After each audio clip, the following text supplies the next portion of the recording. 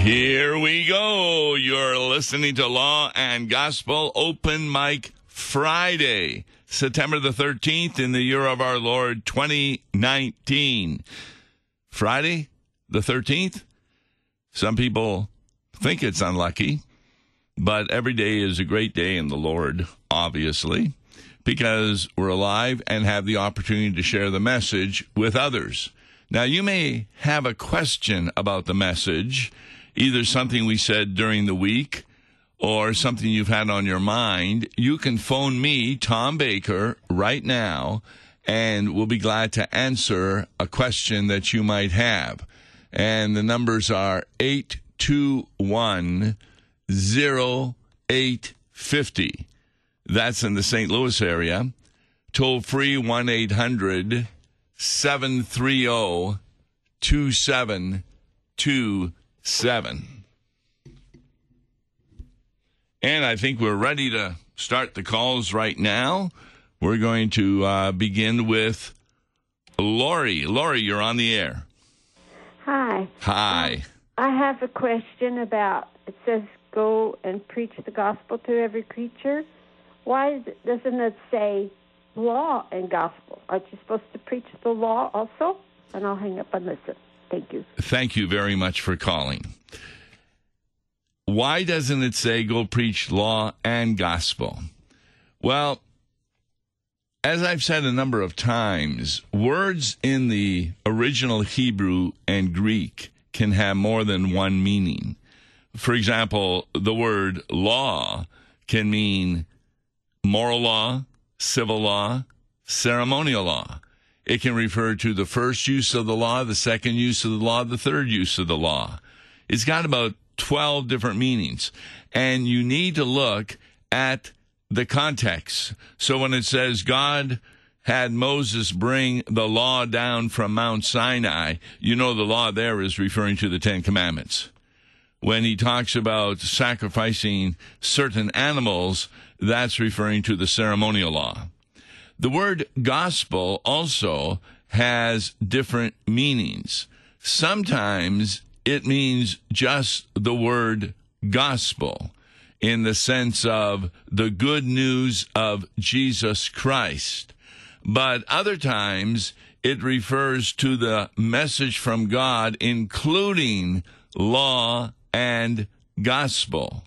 So though the law has a different purpose than the gospel, namely to make it clear that we are sinners in need of a Savior, and the gospel tells how God resolved that problem of our sin, the word gospel sometimes can be used in the context of simply the good news of Jesus Christ, and other times referring to the gospel.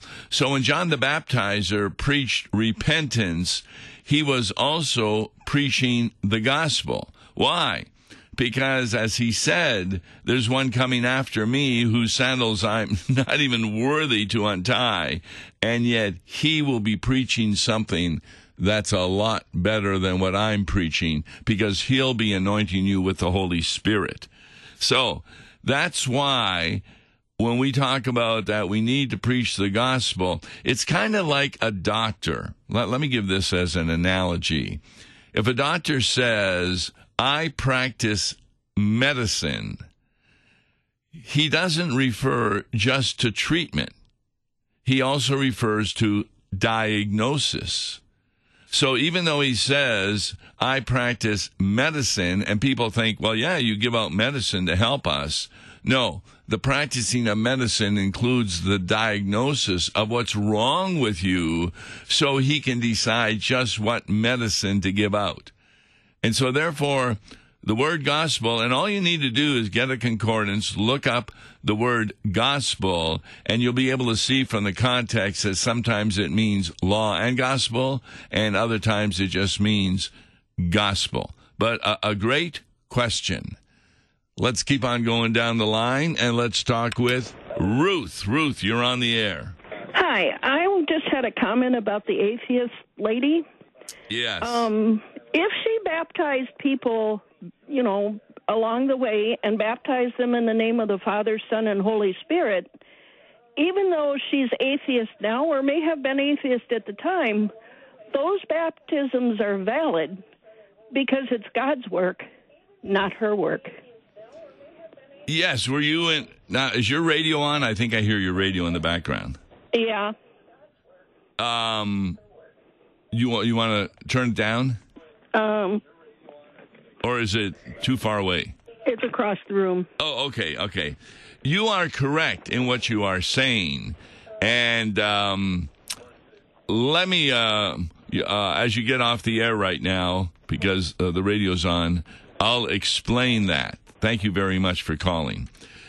There was a heresy in the early church, and it was a heresy that said that when pastors baptize or give the Lord's Supper, that is only valid if they are believers. And you see, that sounds like it's making sense, because how can an unbelieving pastor distribute properly baptism in the Lord's Supper? He or she doesn't believe in it, and therefore, how can it be valid? But the church came out against that heresy and says it doesn't depend on the faith of the pastor, but as Ruth put it so well, it depends on the Word of God. For example, every now and then, even in the Lutheran Church Missouri Synod, we remove a pastor, either because of an immoral lifestyle or because he no longer believes. Now, do people have to wonder whether or not when they took the Lord's Supper or had their children baptized or themselves baptized, were those valid sacraments? Did those really work? And the answer is yes, they did, because they depend on the Word of God. For example, my wife worked at a hospital. It was a Roman Catholic hospital, St. Mary's in St. Louis, right near the seminary. And occasionally a baby would be born, and it was possible that it wasn't going to continue to live. And so the mother would ask the physician whether or not he'd be willing to baptize the child. We even have a shortened version of baptism in the hymnal that is able to be done by lay people. Now, let's say the doctor goes ahead and does that baptism. Does she have to wonder whether or not the doctor was a Christian, or whether or not he had faith in Jesus Christ? No. Now, normally what would happen at that hospital is a Roman Catholic priest would come in and do the baptism, which would be a valid baptism. But occasionally there could have been a lay person who was a physician who did the baptism. That baptism was valid because, number one, it was requested by the parents, and number two, it used the words that Jesus indicated: baptize in the name of the Father and of the Son and of the Holy Spirit. So, the best example I can give as to where someone really wasn't looking forward to preaching and yet it converted a lot of people is, of course, Jonah. That was the Sunday school lesson, for example, this week. And what we talked about was kind of interesting, that Jonah, he didn't want to go to Nineveh. He did not want to preach to the Ninevites. They were Gentiles. So here he's preaching, but I guarantee you he did not have much enthusiasm about that. By the way, the Sunday school lesson was on Noah, not Jonah. The two names are so close I get them mixed up. But Jonah was the one who got swallowed by a large fish. And he was not happy when the whole town of Nineveh ended up repenting of their sins and believed in the true God. And yet, he did not want that to happen. Remember, he went up on the mountain and he was angry with God, and he was looking forward to seeing that God would destroy the Ninevites, and they did not. So sometimes when I've done a sermon and did not put in sufficient preparation for it, I'm always surprised how people still get wonderful messages from it, because God is using the word, even if it's not prepared that well, to touch the hearts of individuals. So, Ruth is absolutely correct. Baptisms done in the name of God, even by an unbeliever, would be valid. Let's continue on down the line, and let's talk with Cheryl. Hi. Hi, thanks for taking my call. I started listening to the discussion you were having about the woman pastor. Yes. And I was listening on Wednesday when you were doing the Bible study for Ezekiel 34. Yes, about Jesus the shepherd. And that reminded me of the verses in 1 Peter chapter 2, where he talks about, in chapter 2, he talks about Jesus, he himself bore our sins in his body on the tree, that we might die to sin and live to righteousness. By his wounds you have been healed. For you were straying like sheep, but have now returned to the shepherd and overseer of your souls. And then in chapter 5, he goes on, and I exhort the elders among you as a fellow elder and a witness of the sufferings of Christ, as well as a partaker in the glory that is going to be revealed. Shepherd the flock of God that is among you, yes, exercising oversight. Not yet. And so the pastor is an under shepherd, and I don't see how this woman who is an atheist can be an under shepherd of Christ, and caring for the souls of those who trust in Christ. It's just really mind-boggling. Well, I was taking a look at that in further detail. There is a group. It's an online community of ex-clergy that lost their faith. It's called the Clergy Project, founded in 2011 by an atheist, and they're now getting their 1,000th participant in it. And as I read through the article, it indicated that these people no longer believe in God. Some of them have left the church, and they become what they call humanists or atheists, and they feel freed from what the Bible has been saying. You say you can't imagine how a woman can be a clergy. I absolutely agree that from God's point of view, no woman who says she's a pastor is really a pastor in God's view. But that doesn't mean that people don't recognize her as a pastor. For example, there was a disciple of Jesus who obviously went to hell. His name was Judas, but we still refer to him as being one of the disciples of Jesus. But he did not have the faith that was what we would consider to be necessary to be a disciple. So it's one thing to recognize that these folks have the title of pastor. It's another thing to recognize God does not recognize them as a pastor, and therefore, whether they're an atheist or whether they're not, it's not much difference to God's point of view. Yeah, thanks so much for your program. And thank you for calling. Bye. Bye. Yeah, anybody else may call. We were getting a little buzz there, but it's 8210850 here in St. Louis, or anywhere in North America, 1-800-730-2727. Some of you may have been wondering, both folks were talking about this atheist minister, Greta Vosper.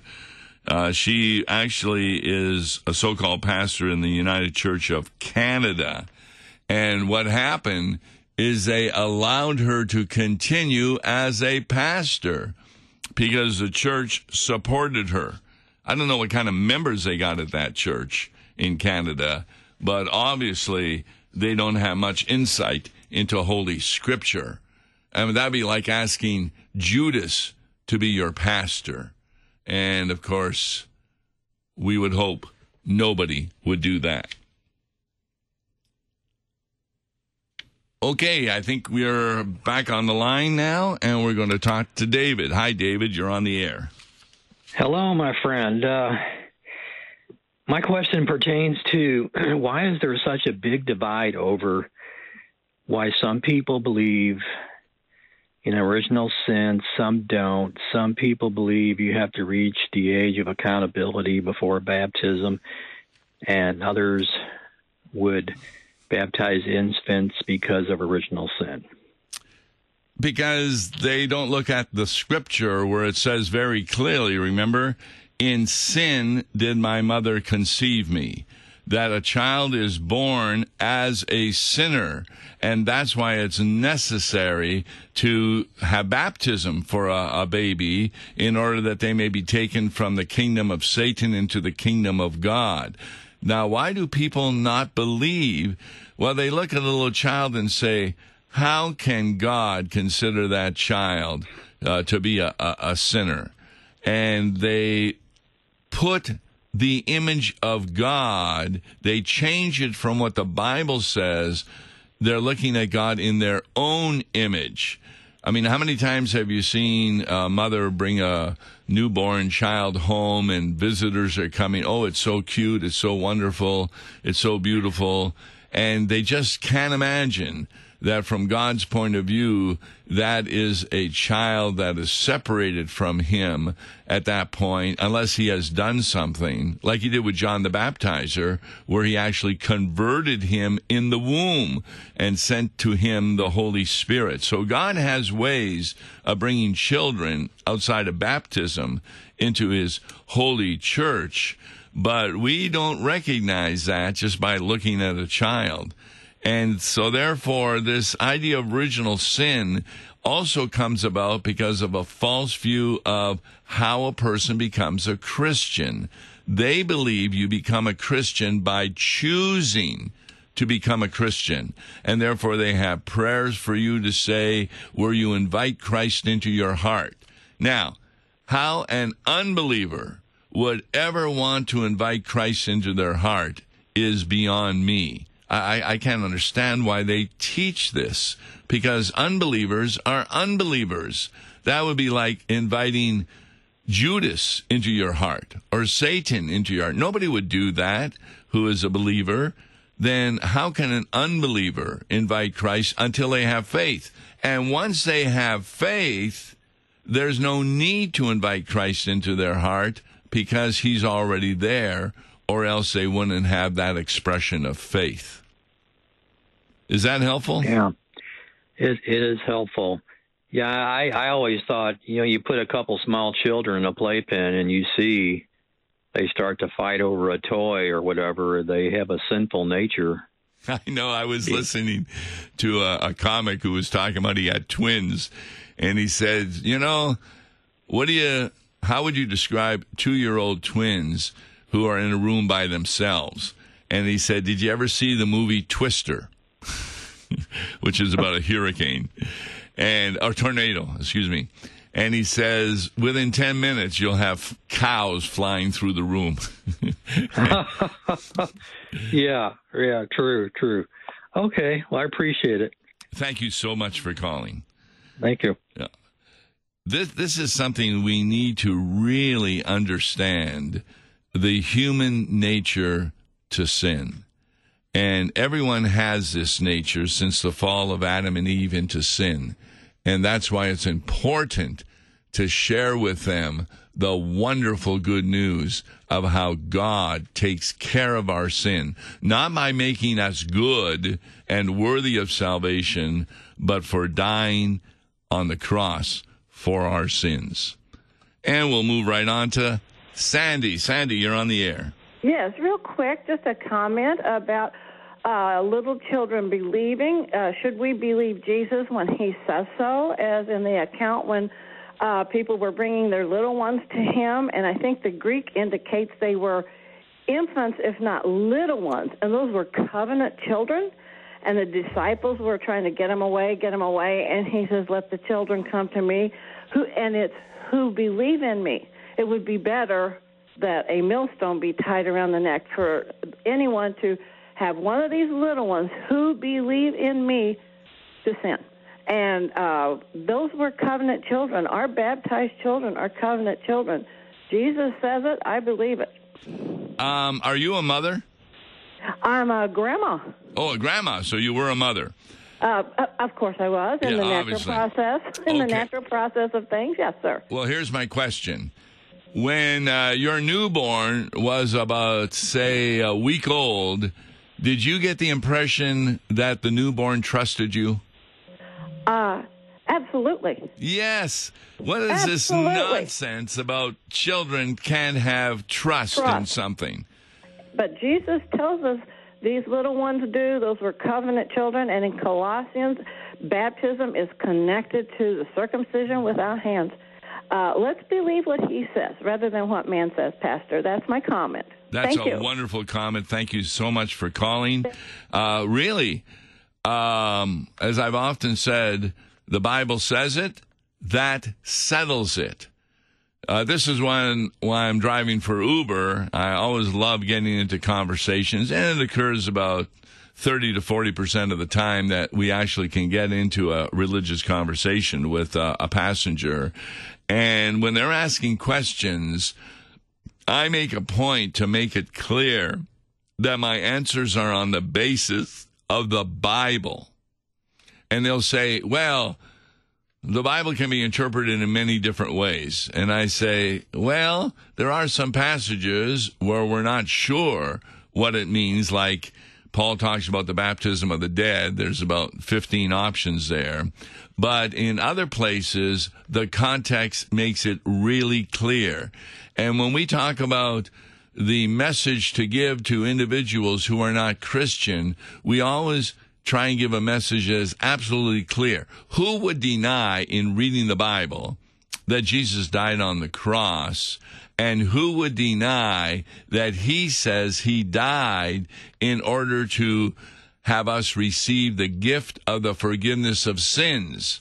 And who would deny that he paid the punishment for us? Those are not places in the Bible that are questionable. And remember, that so-called pastor woman in Canada who's an atheist, she says she was following what her seminary was teaching.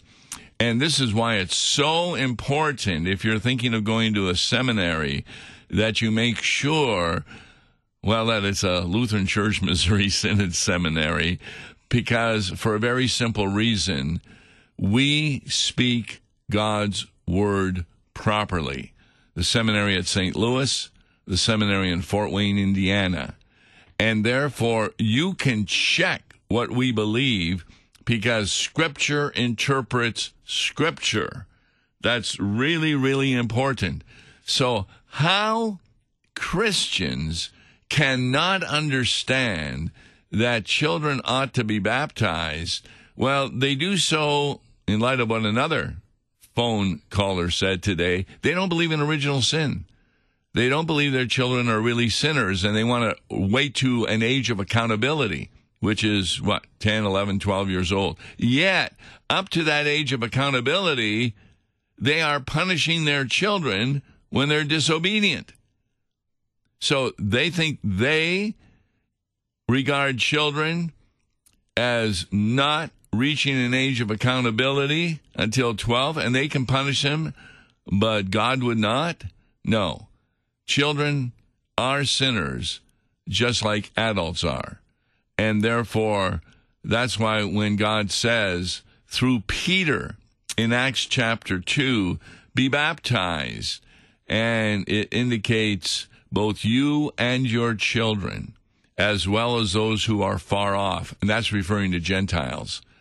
And there's not one place in the Bible where a child is refused salvation. I'm Tom Baker, and the next Law and Gospel will be Monday, By the way, I am free on Sundays to be preaching, so if you need a preacher, don't hesitate to call me or email me at lawandgospel@lawandgospel101.com. And also, I am available for a half hour to an hour of doing magician tricks for children from a Lutheran point of view. Till Monday, God bless. Listen to Law and Gospel each weekday morning at 9:30 on KFUO. For a tax-deductible gift to Law and Gospel, please make your check payable to Concordia Mission Society and mail it to Tom Baker, P.O. Box 28910, St. Louis, Missouri 63132. To give online, visit lawandgospel101.com or call toll-free 1-877-267-1962. Views and opinions expressed on Worldwide KFUO may not represent the official position of the management or ownership of KFUO, the Lutheran Church Missouri Synod. If you'd like to comment on programs or topics heard on Worldwide KFUO, write us at KFUO, 1333 South Kirkwood Road, St. Louis, Missouri 63122. You can also leave a question or comment on our comment line at 314-996-1542. We are the messenger of good news, Worldwide KFUO.